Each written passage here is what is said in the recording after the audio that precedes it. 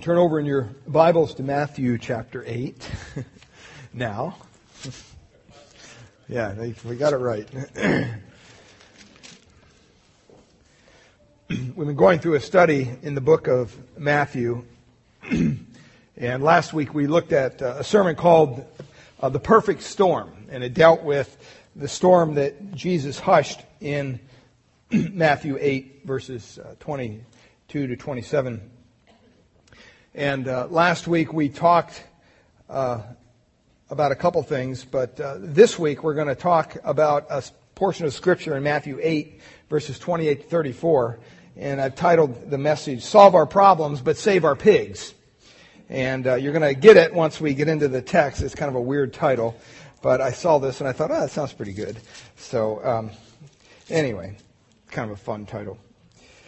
But just in way of review and introduction to the text that's before us this morning, last week we talked that God's plan is to redeem not only men, not only mankind, but also the earth and the entire universe, for that matter, from the curse. Remember, when God created the earth, He put man as sovereign ruler over the earth, and then man fell to sin. And so that kingship, that ownership of man was transferred to the one who deceived him, and that is the prince of the power of the earth, Satan himself.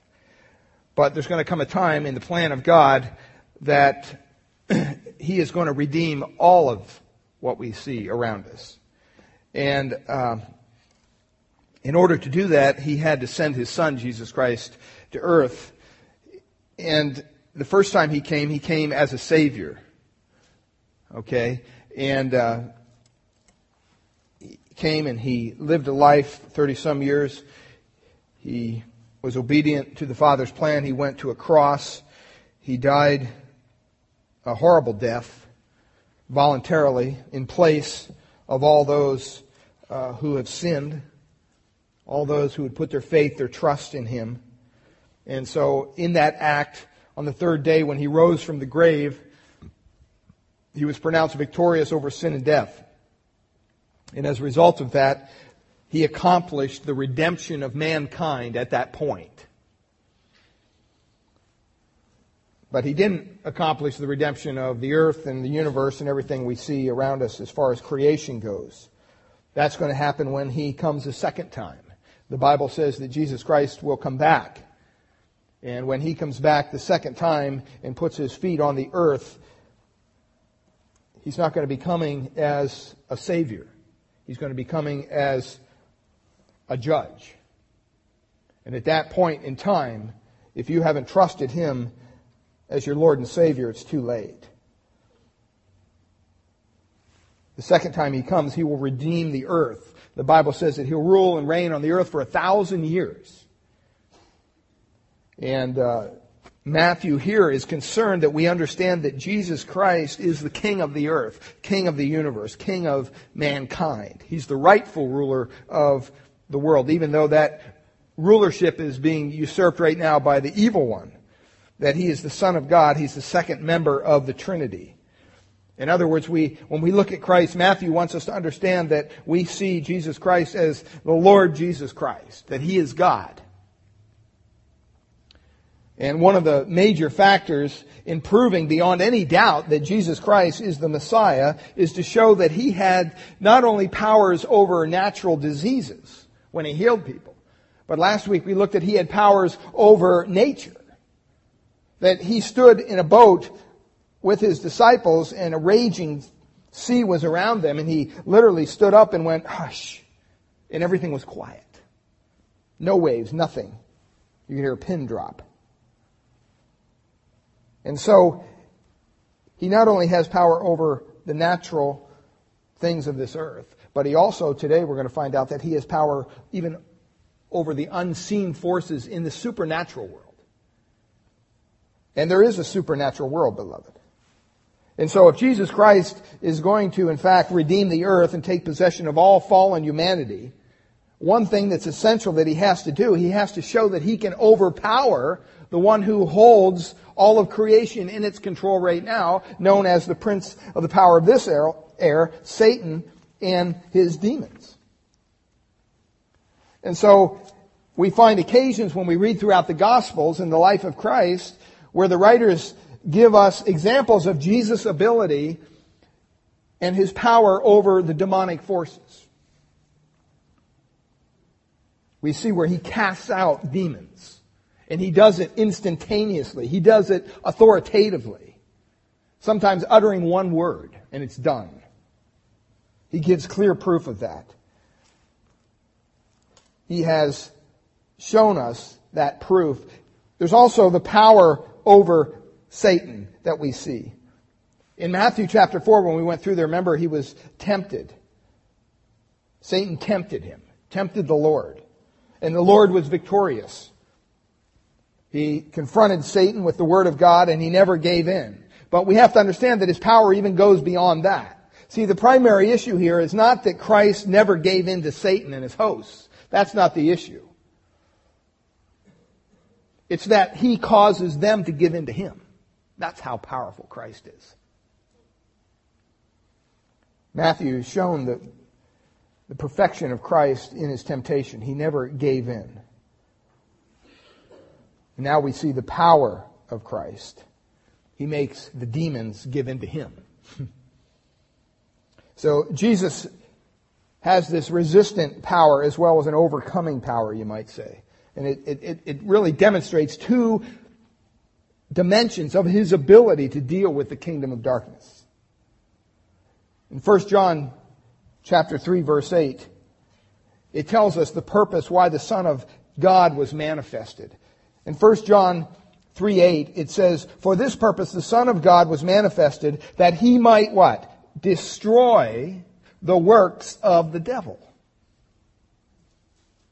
Ultimately, when Jesus establishes his kingdom, he's going to incarcerate Satan and all his demonic hosts for 2,000 years, or for 1,000 years. That's what the Bible says to us. And at the end, he'll gather up all these unholy angels and Satan himself, and they'll be eternally tormented. They're going to be cast into the pit, the Bible says. And so when we come to the life of Christ and we see Jesus casting out demons throughout his ministry, he's giving us examples. He's giving us samples of this incredible power that he has to destroy the works of the devil that is going to come ultimately one day. In Luke chapter 11, verse 20, he said this, "But if I with the finger of God cast out demons," this is Jesus speaking, "no doubt the kingdom of God is upon you." See, why did he say that? Because one of the marks of the kingdom of God would be the overthrow of Satan. And so Jesus is saying here that if they saw him doing this, that they would know that the kingdom had come. The kingdom is coming, ultimately. And so Christ came into the world to destroy the works of the devil. And Matthew records these works that we're going to look at today in the 8th chapter of Matthew. But also, one last thing here, just a way of introduction. There's also you might call it the perspective of men. The disciples themselves, as they're hanging around with Jesus, they were aware, that overthrowing Satan was not something, just came easy. They were all too familiar with the powers of demonic forces. As a matter of fact, in Matthew 17, verse 19, even though the Lord had given them the power to cast out demons, it tells us that in Matthew 10:1, they came back to the Lord and they had to admit that they couldn't get some demons to respond to them. So they understood very well the power that resides with the demonic forces. And so when Jesus came along and started to cast out demons, everywhere you look, after he did this, it says the people marveled. They were blown away. For example, in Mark chapter 1, verse 27, it says, "They were all amazed, insomuch that they questioned among themselves, saying, 'What thing is this? What new doctrine is this?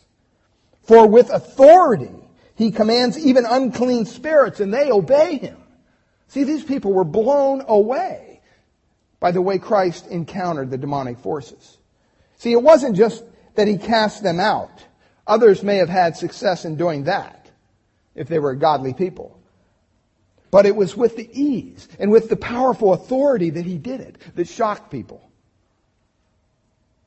It was so unnatural, some concluded, that when they saw Jesus doing this, it was just so unnatural for people just to go up and say, hey, cast out or go, and the demons left. That was just such an unreal thing that some of the religious leaders of Jesus' day looked at what he was doing and they said, hey, you know what?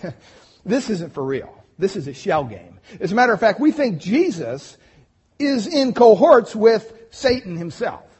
That's why he's doing this so easily. See, he's just building himself up for a following. Matter of fact, in Luke 11:15, the Pharisees accused Jesus, saying he casts out demons by the power of the prince of demons. In other words, this is a sham. This isn't the real thing. The man is the devil himself, is what they were saying. And their conclusion was saying nobody could get this kind of cooperation from the demonic forces, ever. And so for him to be able to do that, he's got to kind of be in on it somehow.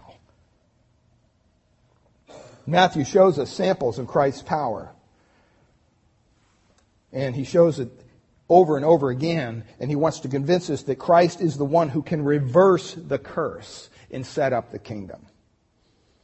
He was able to heal sickness. He was able to control nature. He dealt with sin. He overruled death, and he conquered demons. Now, Matthew records 9 miracles in chapters 8 and 9.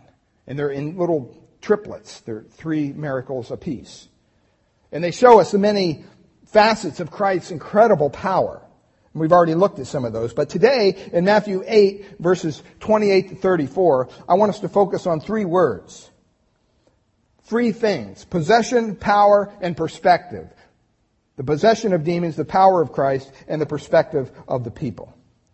So let's read the text before us, Matthew chapter 8, verse 28 to the end of the chapter. When he had come to the other side, to the country of the Gergesenes,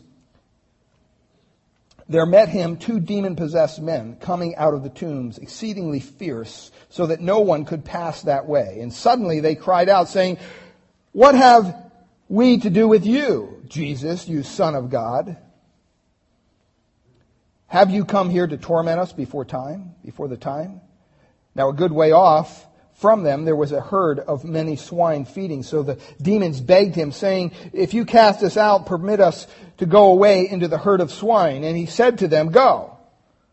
So when they had come out, they went into the herd of swine, and suddenly the whole herd of swine ran violently down the steep place into the sea and perished in the water. Then those who kept them fled, and they went away into the city and told everything, including what had happened to the demon-possessed men. And behold, the whole city came out to meet Jesus. And when they saw him, they begged him to depart from their region. Incredible account of Christ's power. Now remember, it says when they approached the other side here, they just gotten done with this huge storm out on the sea. And they'd come from Capernaum. And they left Capernaum after a busy day. The Sabbath day was over, a day of healing. Incredible things were happening. They were all tired.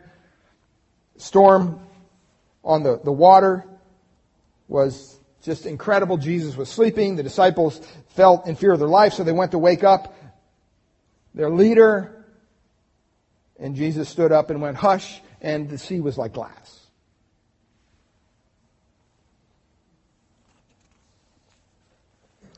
At this time, it was probably about 4:30, 5 o'clock in the morning, dawn. Sun comes up early. And these little flotilla of boats, Jesus in the main boat with his disciples or his other ones probably following him, they arrived at the other shore. And immediately, the Bible says, they're confronted with an incredible situation. Just an incredible situation. Let's look at the first thing here this morning, the possession by demons in Matthew chapter 8, verses 28 to 31. They had crossed the sea. They encountered a storm. The Lord calmed it. And now they arrived to the other side. And immediately It says they were received. There's a reception by demons. It says in verse 28, when they had come to the other side, to the country of the Gergesenes, or Gadarenes. Depends what translation you have. Well, what is this place? This causes some problem, because if you read the different gospel accounts, they all say something different. Here it says the Gadarenes or the Gerasenes. Mark's account says the Gerasenes. Luke's account says the Gergesenes. Well, what is this? And I think basically to show you what we're talking about here, on the northeastern shore of the Sea of Galilee was a little village named Gergesa, or Chersa as it is known today. It's about 6 miles from Capernaum. And basically the topography of that city fits the story here. There's steep banks going right into the sea, so it kind of makes sense that the pigs would jump off these cliffs. But there's another town called Gadara. And go ahead and put the maps up there. You see Gadara down there on the bottom. Okay? And then there's the one up there, and then it's probably the one all the way up by the Sea of Galilee. And you say, well, how do you resolve these discrepancies? Well, it's probably the different gospel accounts. They're not necessarily referring to a specific place, because the name Gadara or the Gadarenes could not only refer to the city name, but also to the region around it that encompassed the village of Gergesa. So all these things kind of work out if you just do a little simple study on it. But that's what we're talking about. We're talking about a place that's right next to the sea. So that's the place. Well, you look at the possession here with me. It says they met him two possessed with demons. All right, when they arrived on the shore, all of a sudden they're encountered with 2 individuals who are possessed with demons. Now, if you flip over to Mark and Luke and you read the accounts over there, you say, well, it only mentions one over there. Is this a discrepancy? What's going on here? No, there was probably 2, but they probably focused on the leader of the group. There was obviously one demoniac that was probably more pronounced than the other. And so when Mark and Luke look at the situation, they just say, yeah, I ran into this demon-possessed guy, and there was another one with him, but they don't say that, because they don't say there was only one. Mark and Luke don't say that. They just introduce us to one. So once again, it's not a contradiction or anything like that. It's just different people telling the story differently. But it's obvious that there was 2, because that's what Matthew says here. One being the main figure, and the one whom the dialogue in Mark 5 was carried on with. Now, when you start to talk about this kind of stuff, it seems that sometimes we get off on little weird tangents. When we talk about demon possession, when we talk about demons, what are we talking about? What does it mean to be possessed with demons? Some people say there's a difference between being obsessed, being oppressed, being possessed. You hear all this stuff. People write volumes on this stuff. Spiritual warfare books. But I'm here to tell you, I've looked through the Bible. The Bible makes no distinction whatsoever. It doesn't break it down that way. To be demonized simply means to be under the control of demons. That's what it means. We can't go any further because the Bible doesn't say anything more about it. Now, we know that demons can do a lot of things to people. They can tempt people to sin by getting into their minds. That's why it's important that we be careful what we put in front of our eyes and in our ears. They can put before us luring thoughts. Demons can bring about disease. Remember, it was Paul in 2 Corinthians chapter 12 who said that he had a thorn in the flesh, a messenger of Satan to buffet him. We don't know what that was, but it was something that was caused by a demonic force. The Bible in 1 Timothy chapter 4 Verse 1 tells us there's such a thing as the doctrines of demons. And the doctrines of demons seek to pervert the truth, and they lead people away in idolatry and error. And you see that in most of the world religions today. They worship vain idols. That's all promoted. That's all got its source in one place. Satan and his demonic force. But you can break it down into three areas if you think about it. Three areas of affliction in the New Testament. There's a little chart there. You can put it up there. First of all, physical affliction. All right, which disables the body. And you read accounts of dumbness, blindness, deformity, epilepsy, things like that. And that doesn't mean that everybody who has those things are demon-possessed. I'm not saying that. But demons can cause and affect these physical disablements in people's body. Secondly, mental affliction. People suffering from deranged minds, such as insanity, masochism, murder. All those things are given as examples of demon possession, someone who is under the influence of demons in the Bible. And then you have the spiritual affliction, which drives people to sinful practice. Starts with the corruption of the truth through false religions, maybe occult practices, which leads to immorality. So you have the physical, the mental, and the spiritual. Those are different ways that demons can affect people.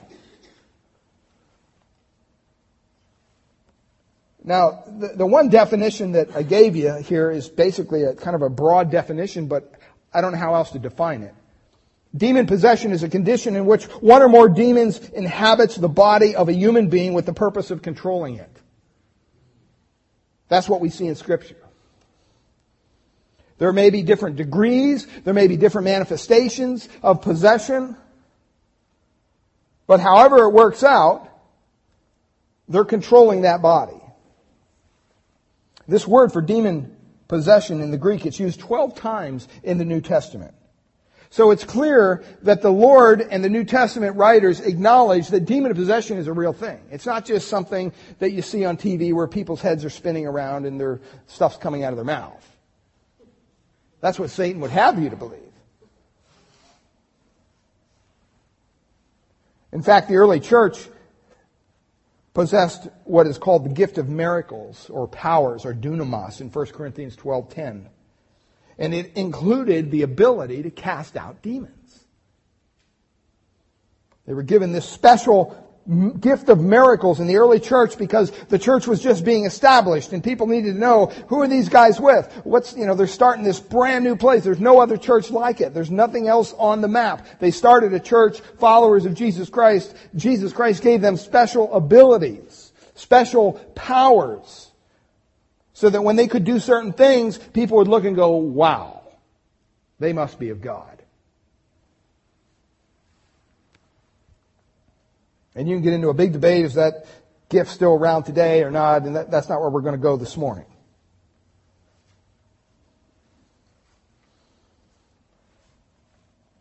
But it's important to understand that it was a very real thing. And it's a very real thing even today in our society. It's interesting because when you read about demonic activity in the Bible, such as possession, things like that, none of these things happen within city walls, like the city of Jerusalem. They're always out in these rural places. You know, this little town next to the Sea of Galilee. I mean, it's just kind of a little place. It's not a big city. And, sometimes when we have missionaries come over from Africa or New Guinea or wherever, Brazil, wherever they're from, and they come and they could stand up here and you could ask them, have you ever dealt with demon possession? And they would say, oh yeah, I've seen it. And they'll tell you stories that just blow our minds.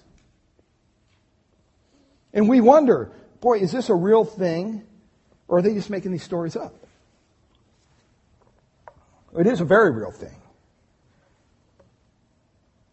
But for some reason, it's uncommon in a sophisticated society. It's just uncommon. And I think there's a couple reasons for that. It seems that demon possession seems much more likely to take place in a less sophisticated society.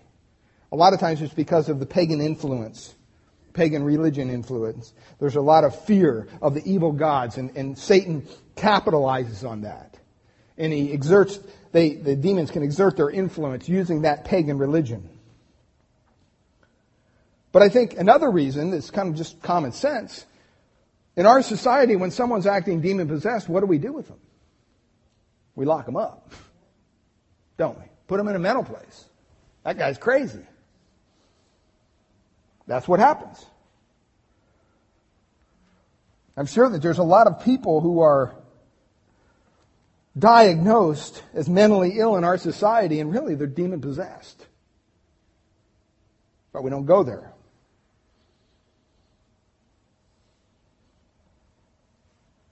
And it seems to each situation, when a demon is in possession of someone, that demon's personality totally overrides the person's personality. In Mark chapter 5, verse 9, the demon was asked, when Jesus asked the demoniac, "What's your name?" The response was, "My name is Legion, for we are many." And you've seen movies, you've seen accounts, you've seen special documentaries where people who are possessed, and when they talk, it doesn't sound anything like them. That is a very real thing. Because the demon is taking over that person's ability to speak, to do anything. They're totally in possession of that person. And all of a sudden they have a brand new personality.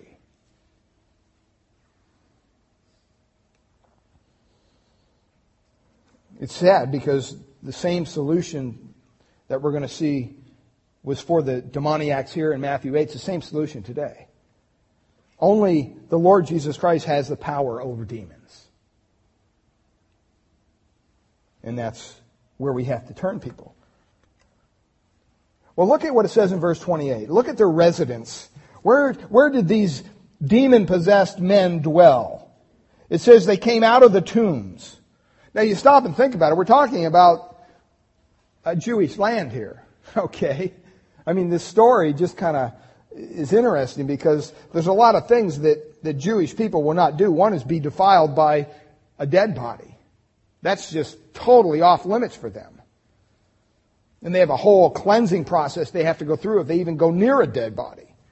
And you think about these poor souls who were probably most likely Jewish, that these demons possessed, and they were living in the tombs. Now, I don't know about you, but, graveyards are not, my top 10 of places to visit. Once in a while I'll drive up here on 92 and go up and kind of just meander through those on my motorcycle as I'm going over to the coast just because it's so beautiful, the view. But I don't like to be in a graveyard. I don't know of anybody that, oh yeah, I can't wait. Are we going to the graveyard? And so these poor souls were living in the tombs. And if you look at the geography over there on the eastern shore of the Sea of Galilee, there's cliffs. And a lot of times, even today, they've hewn out tombs, graves in the cliffs. So they were using these tombs as their residence. And it says here that they were irrational. The way I know that is because in Luke chapter 8, verse 27, it says they wore no clothes. They wore no clothes at all. Now, some people today believe that, that's a freeing thing, Well, let me tell you, the only time that the Bible speaks of people wearing no clothes is when they were raving maniacs and they had no sense at all. All right? So, don't buy into the thing, well, what does that hurt, We're going to go and belong to the Sunshine Nudist Colony or whatever. Well, that has no place in our society. They were irrational. And they were exceedingly angry. It said they're exceedingly fierce, these demoniacs. It means they were violent. In Mark chapter 5, it says that people tried to bind them with chains. And these demoniacs broke their chains with tremendous strength. And Mark also says that they were crying and cutting themselves with stones. They were crying. It doesn't mean that they were, oh, poor me. No, they were shrieking is the idea. They were screaming inarticulate sounds And they were cutting themselves with stones. So here, visualize the scene. Jesus and his disciples get out of the boat, and all of a sudden they're face to face with these stark naked men who are possessed. They're hacking themselves with stones. They're shrieking, and they're racing down this hillside with incredible strength. That's why it says there at the end of Matthew 28, it says, so that no one could pass that way. Go figure. I'm not going down a road by a graveyard where there's demon-possessed guys there. I'd stay away from there. I'll go the long way around. And that's what people did. No one dared go down that road because as soon as they did, these demoniacs would run out of the tombs and scream down the hillside at them. Look at verse 29, because here we see that these demons who are possessing these individuals actually recognize two things about Jesus. It says, and behold, they cried out, what have we to do with you, Jesus, thou Son of God? In other words, the demons who controlled these two men asked a question. They looked at Jesus and they said, why are you bothering us? Why are you here? In fact, in Mark chapter 5, verse 6, it tells us that when they saw Jesus, turn over there, because you probably not going to believe this. Mark 5, verse 6.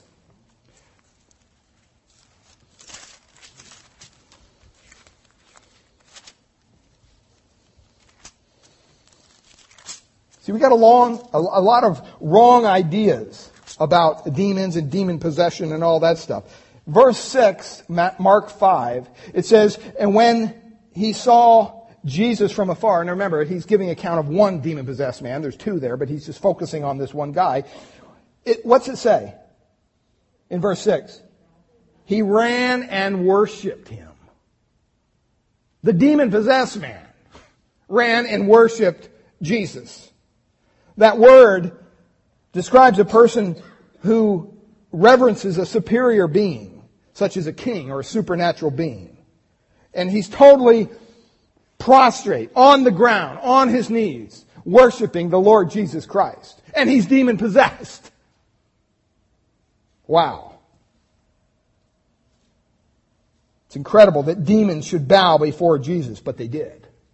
They knew exactly who he was. That's why they did it. As fallen angels, they participated in Satan's rebellion, you remember, against God. Demons are very well acquainted with God and with His Son, Jesus Christ, the second person of the Trinity. They don't need any help in their Christology. They're a lot better off probably than some of the cults today who don't believe that Jesus is God. The demons got it right. They know exactly who Jesus is. And so they knew that Jesus was against them. They knew that Jesus was their judge. So first of all, they looked at His deity. They realized who He was. Secondly, they recognized His authority. They said, are you come here to torment us before the time? They're looking at Jesus saying, hey, wait a minute. We know the time frame. We know the plan. We know what's going to ultimately happen. Something's wrong here. You're going to judge us too soon. They knew that Jesus was God, the Son of the living God, and they knew the eschatology. They knew the future events that were going to happen. They knew the plan. They knew that ultimately they're going to be damned forever. And so they're looking at Jesus saying, hey, wait a minute, we got some more business to do here. You can't do this yet. This isn't part of the plan. These demons were pre-tribulational, pre-millennial demons. They got it right. They knew that they were going to be damned forever in eternity. And yet they could not resist worshiping the Lord Jesus Christ because they knew of His ultimate power. They knew that in Philippians chapter 2, verse 10, they knew the truth of this verse, that at the name of Jesus, every knee should bow, of things in heaven and things in earth. And then what's it say? And things under the earth. Therefore, they bowed the knee to Christ, their judge. These demons have a lot more common sense than some people in our society today, who were unwilling to bow their knee to Christ. They'd rather face the judgment of eternity, lost forever without God, in utter darkness, with the weeping and gnashing of teeth. See, that's what the future holds for someone who is outside of Christ. That's what the future holds for someone who looks at Jesus and says, good religious man, thanks but no thanks, I'm going to go my own way. Don't be deceived, beloved. Even the demons knew who Christ was. And they affirmed His deity. They affirmed His authority. And just by what they were talking about here before the time, somehow they know they've been made aware of the divine plan of God to a certain degree. And they anticipate what's going to happen. They're even way ahead of the Lord's disciples at this point. They understood exactly what the Lord came for. And when they addressed Him, Jesus, you are the Son of God, they made a very important statement. See, the Son of God, it's a synonym for Messiah. It means one sent by God. The Holy One, the Anointed One. You remember in Matthew chapter 16, verse 16, Peter answered Christ and he said, Thou art the Christ. Remember that? Thou art the Christ. Thou art the Messiah. The Son of the living God. And in that case, God the Father was revealing through Peter that the Messiah is the Son of the living God.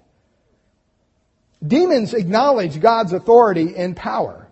James chapter 2 verse 19 says, You believest that there's one God? That's great. You do good. But you know what? Don't forget the demons also believe and they tremble. Just because you believe, I believe in Jesus. I believe in God. I believe in this. I believe in that. That does not save you. That does not save you. It says the demons believe, but they tremble.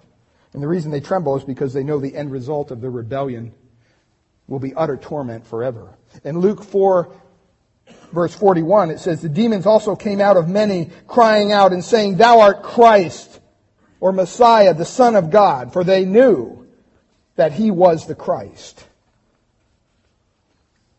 Demons know exactly who Jesus is. They're not in the dark on this issue.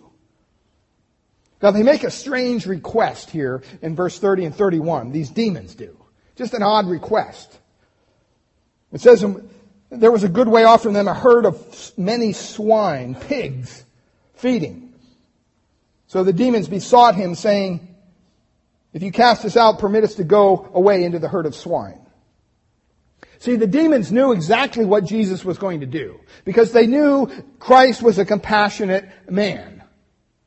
He was the Son of God. He was compassionate. And when He saw these two individuals that these demons possessed, and He saw their state, they knew that He was going to have compassion on them. They knew that He was going to cast out these demonic forces out of these two guys. And so, knowing that, they made a request. It's kind of an odd one. But they wanted to inhabit a herd of 2,000 pigs. Mark's account tells us how many there were. 2,000 pigs. My brother's a pig farmer. And he doesn't have 2,000 pigs. He doesn't have that many pigs at all anymore, a couple. But there's a lot of things you get to learn about pigs. But it's kind of an odd request. And we don't really know, but maybe the demons desired a home. Maybe they needed a place to dwell. And they thought, well, you know what, if we request to be sent over into this herd of pigs, Jesus is Jewish. I'm sure He doesn't really care for pigs, so what's He going to care? It'd be an acceptable kind of concession to Him. He's going to cast us out of these human beings. Hey, we'll go to the pigs. Send us to the pigs. Because Jesus didn't want the demons harming people. Most probably the demons feared that they were going to be sent to the bottomless pit.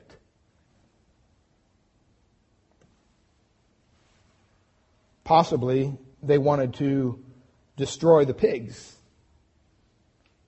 This is what a lot of commentaries actually say. They fall right into this. They say, well, the demons wanted to possess the pigs so they could destroy the pigs so that the people would get upset and come out and kill Jesus. That's what a lot of people believe this passage is teaching. I don't believe that at all. We can only speculate. We don't know. But for whatever reasons, the demons had their plan. They always have a plan. See, that's why sometimes when we go out in life and we don't have a plan, you don't think Satan,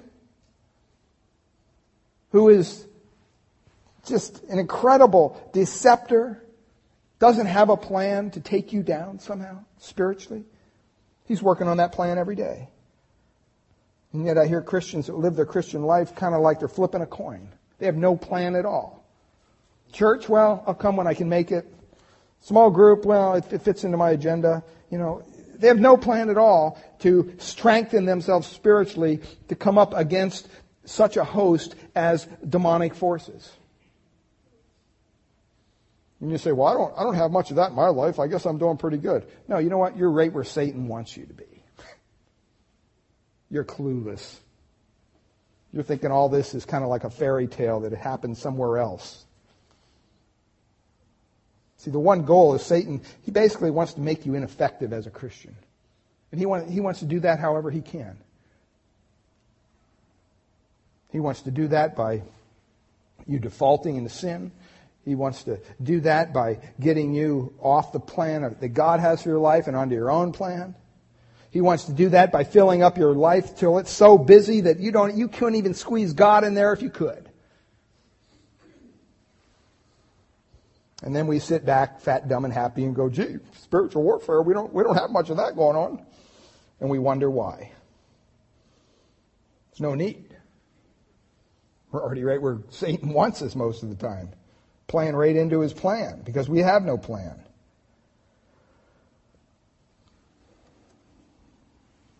Well, the possession of these demons lead to the power of Christ in verse 32. Matthew takes our focus off these possessed men and he puts it on and solely on the power of Christ. Look at what it says in verse 32. Matthew 8, verse 32. And he said to them, go. That's it. No hocus pocus.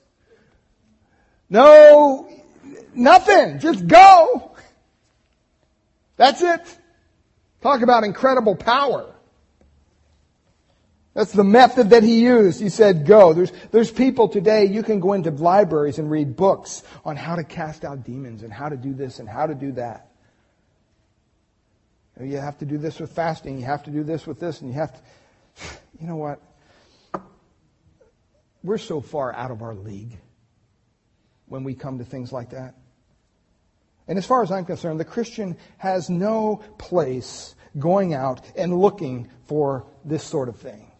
None at all. Now, if in God's divine plan, somehow you cross paths with someone who is possessed of a demon, I pray that you'll cry out to God for wisdom on how to deal with it. But don't think you getting out your cross and going, ooh, I mean, that's Hollywood, folks. We're talking the real deal here. This demon worshipped Jesus. There's some stuff that happens in churches today that is just wacky. People being levitated and all, and everybody's sitting back going, oh, look at the power of God. I'm here to tell you that's not the power of God, beloved. That's the power of Satan. And he's fooled everybody into looking at that and going, oh, this is a good thing. Satan can do so much of what he wants to do. He's a masquerade. He's the best at what he does. And we don't have any business looking after this and searching it out.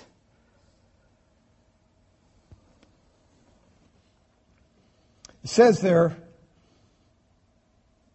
that he just said go. And the next verse, or next part of the verse says, and when they came out, they went into the herd of swine, and behold, the whole herd ran down steeply down the bank violently and into the sea and perished in the waters.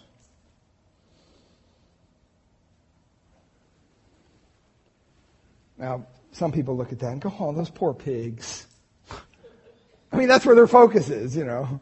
Get the PETA people or something. I don't know who these people are, but, you know, oh, the poor pigs. How could Jesus do this to a herd of pigs? Look, we got enough pigs to go around, okay? The focus isn't the pigs. You know, I wonder sometimes if these people think of that when they're eating their ham sandwich, you know, or their roast beef or whatever. All these people that are against, you know, the consumption of animals. I mean, that's what animals basically are for. Somehow we've taken animals and we put them on a plane with human beings. You can kill a baby that's unborn in the womb and nothing happens to you. God forbid you should hurt an animal. You'll go to prison. Everything's mixed up in our world today. Now, just relax, because I'm not saying we should be cruel to animals. Okay? I'm allergic, but I love them just like everybody else. Just keep them away from me. But that's okay. You know, you can have your dogs and your cats and whatever else you have. That's fine. I'm not against them. But here, this whole herd committed mass suicide. 2,000 pigs. And it happened like that. Think of it. They're getting out of the boat. They step on shore. All of a sudden, these maniacs are running at Jesus and his disciples. All of a sudden, they're worshiping Jesus. The disciples are probably going, whoa, what's going on here? And Jesus says, go into the swine. Up on the hill, there's a herd of swine. All of a sudden, the swine run down the hill as a herd. And pigs aren't herd animals. Okay, they're not like sheep. Okay, that's not the way they operate. And pigs don't really do well in water. They don't swim very well. So if you were standing there and you were looking at this herd of pigs, all of a sudden run down a cliff, off the cliff, into the water, you would say, something happened here. This is a little weird. This is not the normal standard operating procedure for a herd of pigs.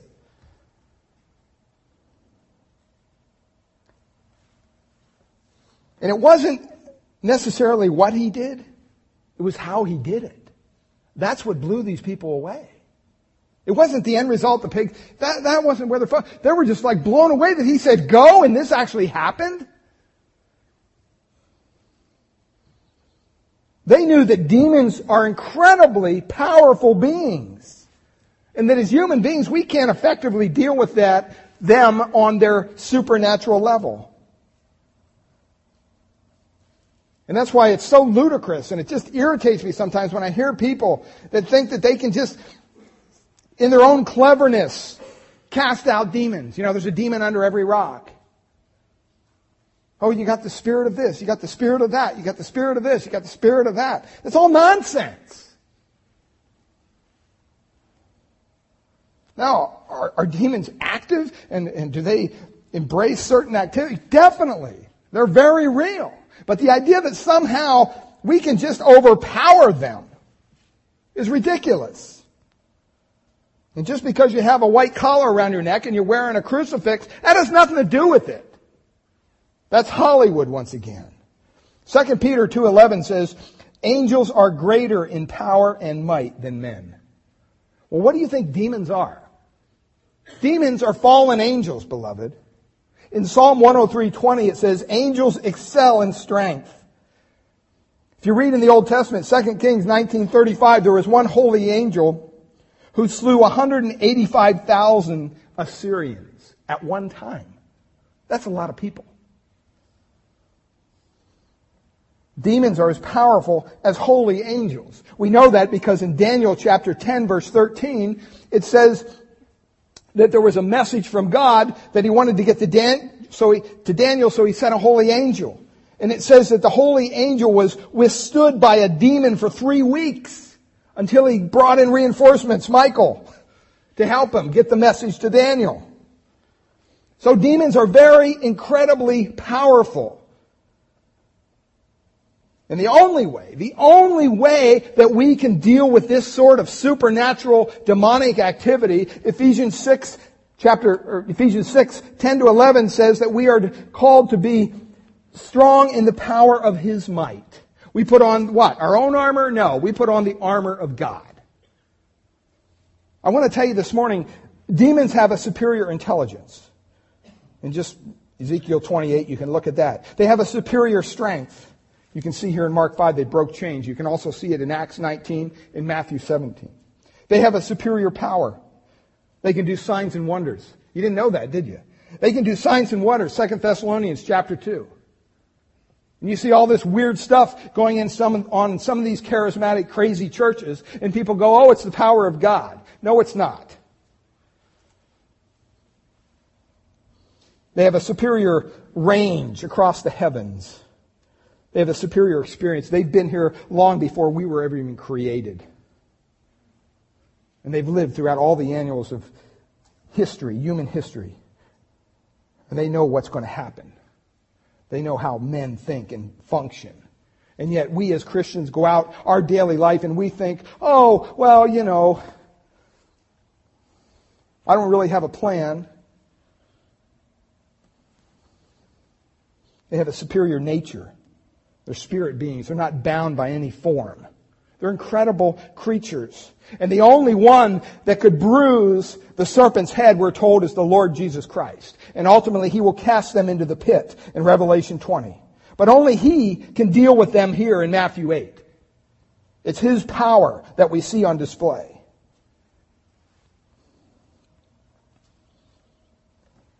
You see this message that's sent out because Jesus granted the demons their request. Why would He do that? Why would He grant the demons their request? Send us into the herd of pigs. Okay. Well, I guarantee you it wasn't for their sake, but it was for His. And why, we can't really say because it doesn't tell us. There's a lot of commentaries that say, well, what Jesus was doing is He was teaching those Jewish people in the area that they shouldn't be raising pigs. So He killed all their pigs. Come on. That's kind of crazy. I think the primary point of this account in Scripture is to show us that Christ has the power to cast out demons with a word. And He gave a dramatic demonstration of His ability. Now, if He was dealing with these demoniacs and He looked at the demons and He said, be gone, where would they go? Or maybe He'd say, go over into that guy's life. All right, these guys are free, but now Jesus wouldn't do that. What was He doing here? He's setting up this stage for an incredible miracle to take place.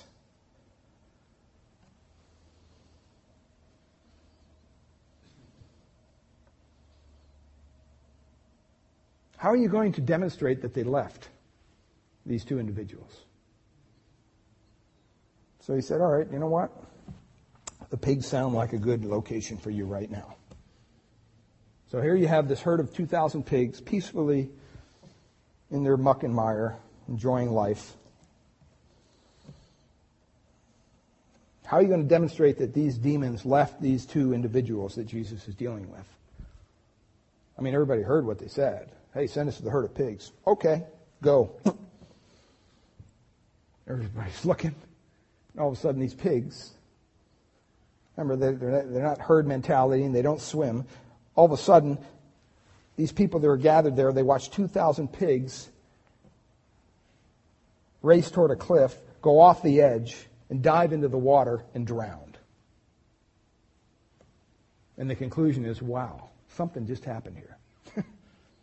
I've never seen pigs do that before. And then they turn around back to Jesus, and these two individuals, the Bible tells us, are clothed and in their right minds, having a wonderful conversation with Jesus. And all of a sudden they realize, wow, okay, these guys were the crazy people that we'd never go down the road because they'd come out and yell at us. Now they're sitting here talking with the Messiah in their right minds, clothed. That's a miracle right there. Where'd the clothes come from? Interesting. Having a conversation with Christ. See, what he did was he's giving a living demonstration of the deliverance of those two men that no one would. Can you imagine if you were there and you saw this? I mean, just seeing 2,000 pigs go off a cliff that would be something to write home about. But then you see the two guys who were possessed, and they're in their right mind and they're clothed. And at the same time, it showed the destructive nature of demons, that they actually killed these pigs. Just shows you, it just unmasks the ultimate plan of Satan, is destruction. It's hurt, it's pain. That's his goal. He'd like us to believe that sin is fun for a moment, and it won't hurt anybody. As long as you're not hurting anybody, it's okay. I mean, how often do we hear this? Well, I know we're not married and we're having sexual relations, but it's mutual. So then it's okay? You're going to take the law of the holy God and say He's okay with that? Because it's mutual? Or what does it hurt me if I look at things that aren't honoring to God? I just do it in the privacy of my time. It's not hurting anybody.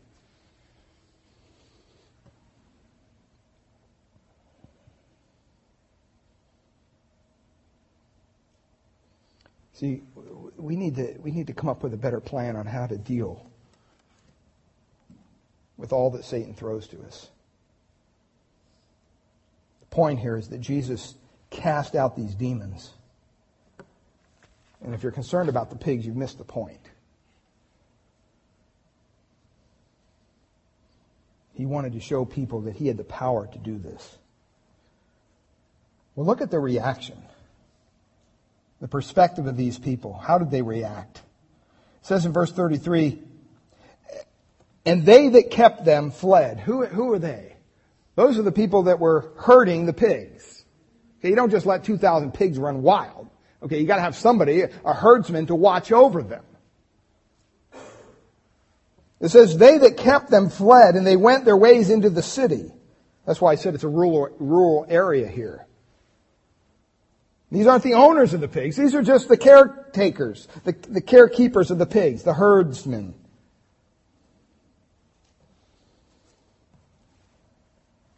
And they saw all these pigs that they were supposed to care for run off a cliff, commit mass suicide.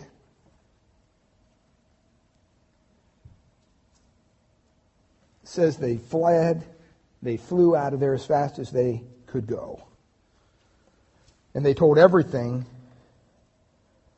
what's it say, that happened to the pigs. Notice it doesn't say that.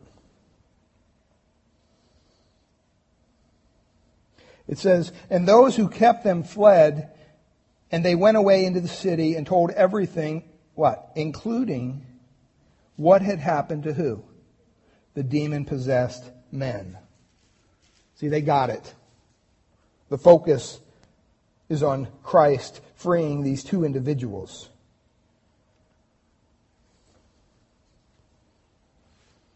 The pigs weren't the issue. And these were the caretakers of the pigs. They weren't the issues. The issue was the men who were delivered. Who knows how long these people were possessed?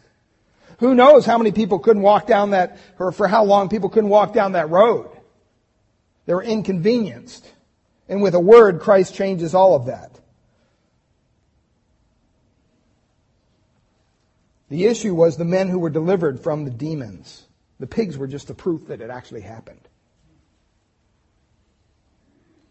It says they told everything that was befallen those who were possessed with demons. Verse 34 says the whole city came out to meet Jesus.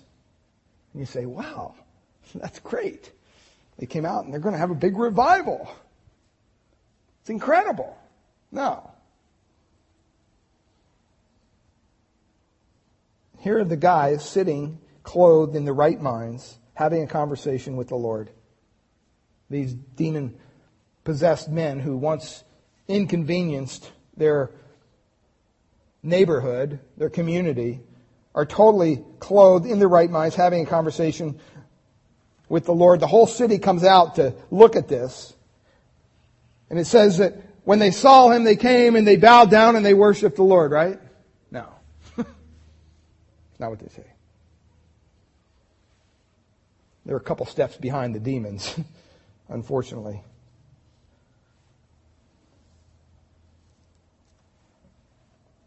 It says, behold, the whole city came out to meet Jesus, and when they saw him, they besought him that he would depart from their borders.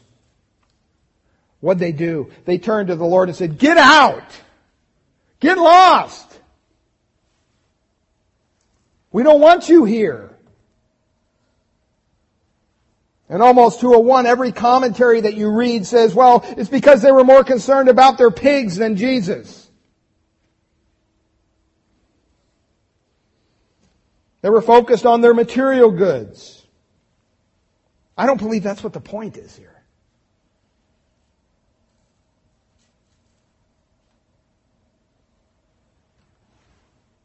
We want our pigs. How dare you do this?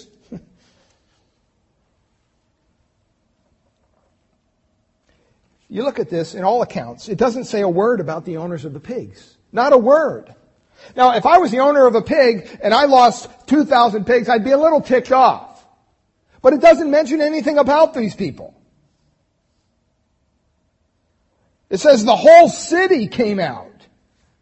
And when the whole city saw him, they made contact with him, and it says, get out of here. In Mark, once again, it tells us why. Because they were afraid. They were not mad. They were not angry. They were scared to death. In Luke chapter 8, it says they were taken with great fear. See, the principle here for us to see is that when unholy men face a holy God, what happens? They experience terror. When unholy men face a holy God, they experience terror. Isaiah 6:5, we read it this morning. Faced with a holy God, he says, woe is me, for I am undone. In other words, I've just lost it. Isaiah, the best man of the land, basically was pronouncing a curse on himself when he saw God because his unholiness was exposed. In Luke 5:8, when Peter saw Christ in the majesty of his power, he said, depart from me for what? I am a sinful man, O Lord. In Mark chapter 4, we looked at this last week.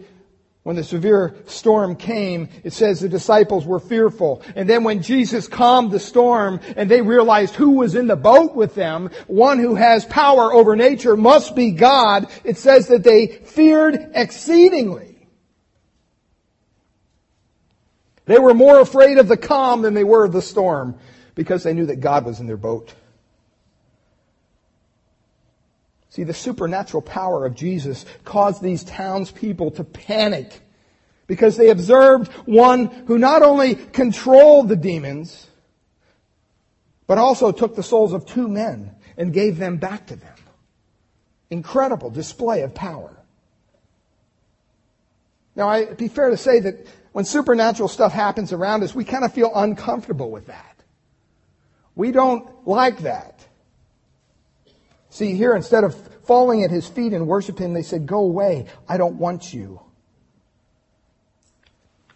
People today think that, they're witnessing their unbelieving friends and they think if I could just show them a miracle, if God would just do a miracle, somehow then they would believe. No, they wouldn't.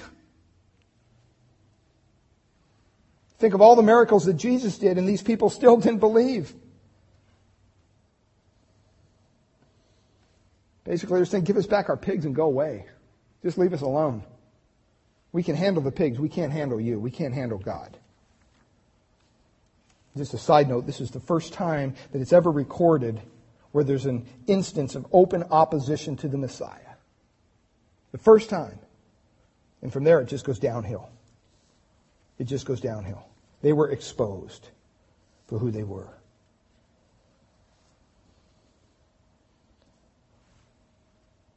It doesn't end there. In Mark 5:19, gives us a parallel account. And it says this: the demon-possessed men wanted to go with Jesus.